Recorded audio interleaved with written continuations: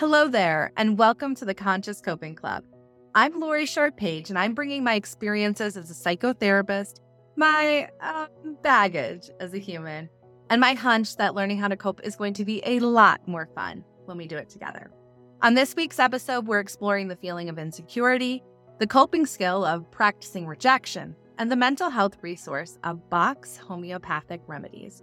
So get ready to invest in your mental health right here on the Conscious Coping Club, where we cope better together. Insecurity is a potent emotion. It's a nebulous cloud that casts a shadow over our sense of self, our abilities, and even our perceived place in the world. It's like a silent operator, subtly influencing our actions, decisions, and how we interact with others. We've all felt this challenging emotion before, I'm sure of it. And I'm definitely grappled with the feelings of insecurity at different points in my life. And yes, even right now, especially right now, I've got some insecurity going on.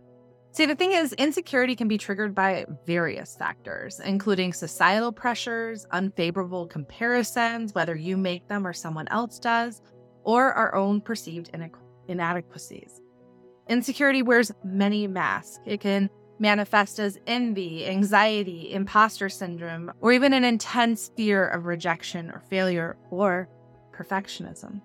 While these feelings can all be uncomfortable, they're also an integral part of our shared human experience. Over the years as a mental health professional, I've come to understand that feelings of insecurity usually stem from internalized negative self-beliefs. These beliefs might have their roots in past experiences or perceived failures, but we have the power to rewrite these scripts. It is difficult, but it's possible. Recognizing this can be the first step towards addressing our insecurity effectively. When we address our insecurity, we might not have an easy time, but it's essential for our personal growth. It offers us an opportunity for introspection, to challenge and reframe the narrative we constructed about ourselves and our lives. And it's ultimately about accepting that it's okay to feel insecure, but that we don't have to let it define us or drive our action. Because really all we have to do is learn how to cope with it. Insecurity is a complex emotion, but within its complexity lies a profound opportunity for transformation. It can act as a catalyst to examine ourselves closely, promoting self-acceptance and resilience when we do so with compassion. It's okay to be a work in progress, and your worth extends well beyond whatever insecurities you may have.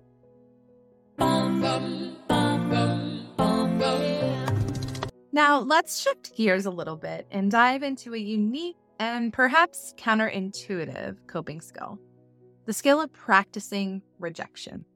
We're talking about purposely seeking out rejection as a means of learning how to cope more effectively with it and growing through any resistance we may have because of it. So it might seem a little strange, but it did for me too, until I really started to realize the transformative potential that lies within this approach. So a few months ago, I was on TikTok, which is like my favorite place to learn about new coping skills. And a user at Haley Buttafuso had a video come across my FYP and was called 32 Days of Rejection Therapy. Her goal was basically just to get rejected and practice it. And on this episode, she wanted to play out the scene from Elf where she jumped from mattress to mattress and she went into a mattress store and she asked them if she could do that. And I thought, there's no way they're going to say yes. But they did. They totally said yes. Like it was nothing. Like I almost wonder if people come in and ask this all the time.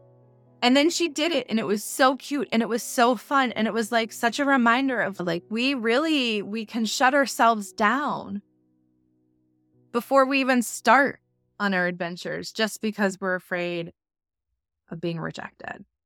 And so I really started to think about this idea of like, what if I just practice being rejected? Like, what if I was just rejected all of the time? Like, would that change things for me? And I do think it does. And I still stings when like rejection happens. And I know I will continue to have stings when rejection happens, but I do think there is something really valuable that like, in addition to that sting, I also have a like, yeah, Another rejection for the books. I'm doing it. I'm practicing it. I'm getting more hardcore at it. And because of it, I'm getting braver. And that's pretty cool. So by practicing rejection, we expose ourselves to situations that may not go in our favor. Like this one I thought would definitely not go in her favor. So it's pretty amazing when they do.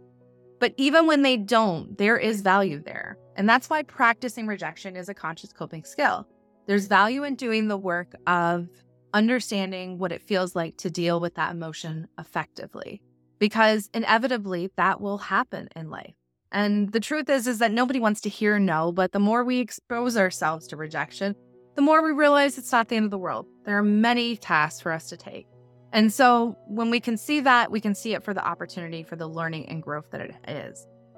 I mean, don't get me wrong, it is a daunting practice. It's a hardcore skill, but it's a valuable skill.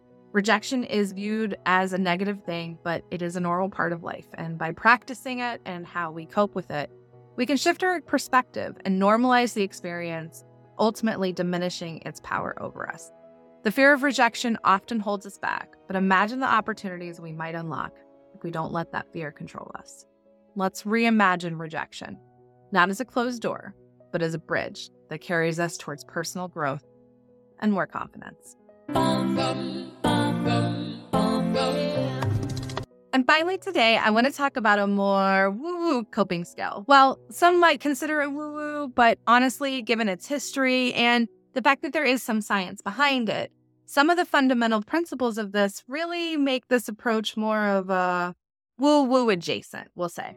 But either way, I like to try it all on for size, so come with me as we delve into a timeless resource for emotional well-being, Bach's Homeopathic Remedies. These remedies were developed by Dr. Edward Bach, a British physician in the early 20th century. And they were developed, these natural remedies, from wildflowers. He believed that the energy or vibration of these flowers had potential healing properties. And what he really has done is gone through and created his own kind of curated mix, ultimately comprising of 38 remedies, each one linked to a specific emotion, feeling, or kind of challenge. So I've been using 2 of these remedies recently as kind of a trial run. I wanted something different to try for dealing with some feelings of insecurity I have popping up right now. So first of all, I chose the Communicate Openly, also known as the Agrimony flower essence. So this is derived from the agrimony, I may not be saying that right, plant. It's traditionally been associated with inner peace and openness. And while scientific studies are limited, anecdotal evidence does suggest that it can help foster honest self-expression. Next up, we have the Connect with Others, which is water violet flower essence. And this is sourced from the water violet plant. It's believed to help foster a greater connection with others. Traditional use and personal experiences like mine suggest it can assist in easing feelings of isolation and promoting social engagement. So while their efficiency is always going to be subject to your individual response, I've found that these remedies provide an extra boost when facing situations that stir my insecurities. It could just be a placebo effect, of course, but I think what matters more than why it works is whether or not it works for me. And for me, I think it works, but it has earned a space in my dynamic coping toolkit. So the question is really, will it earn a space in yours? So I will say the tastes aren't amazing, which you can expect because they are flower essence, but the tastes are subtle enough that you can mix it into water or tea to dilute them. And while the bottle themselves are around $15 to $30, you really just use a couple drops at a time, so it will last for a while. I used this particularly in a professional setting recently where my insecurity was very, very high. And I just really enjoyed having an extra set of tools for dealing with a situation that I knew was uncomfortable heading in. And I just really wanted to help support myself in dealing with it as effectively and proactively as I could so that I could get the most out of it. And good news, I did. I totally killed it. So all that being said, it's worth a go if you're interested in it. Bach's Homeopathic Remedies offer a range of emotional supports acting as natural, accessible resources to help you manage your emotional landscape. They have one for grief, which I'm very interested to hear if people have utilized that. But you can find them on Amazon and other retailers. And of course, if you're interested in more homeopathic remedies or that specific type of treatment or intervention, a trip to your library or consultation with a local homeopathic physician can be a great way to get more information. So give it a try. Why not? I like to mix it up, and I hope you do too.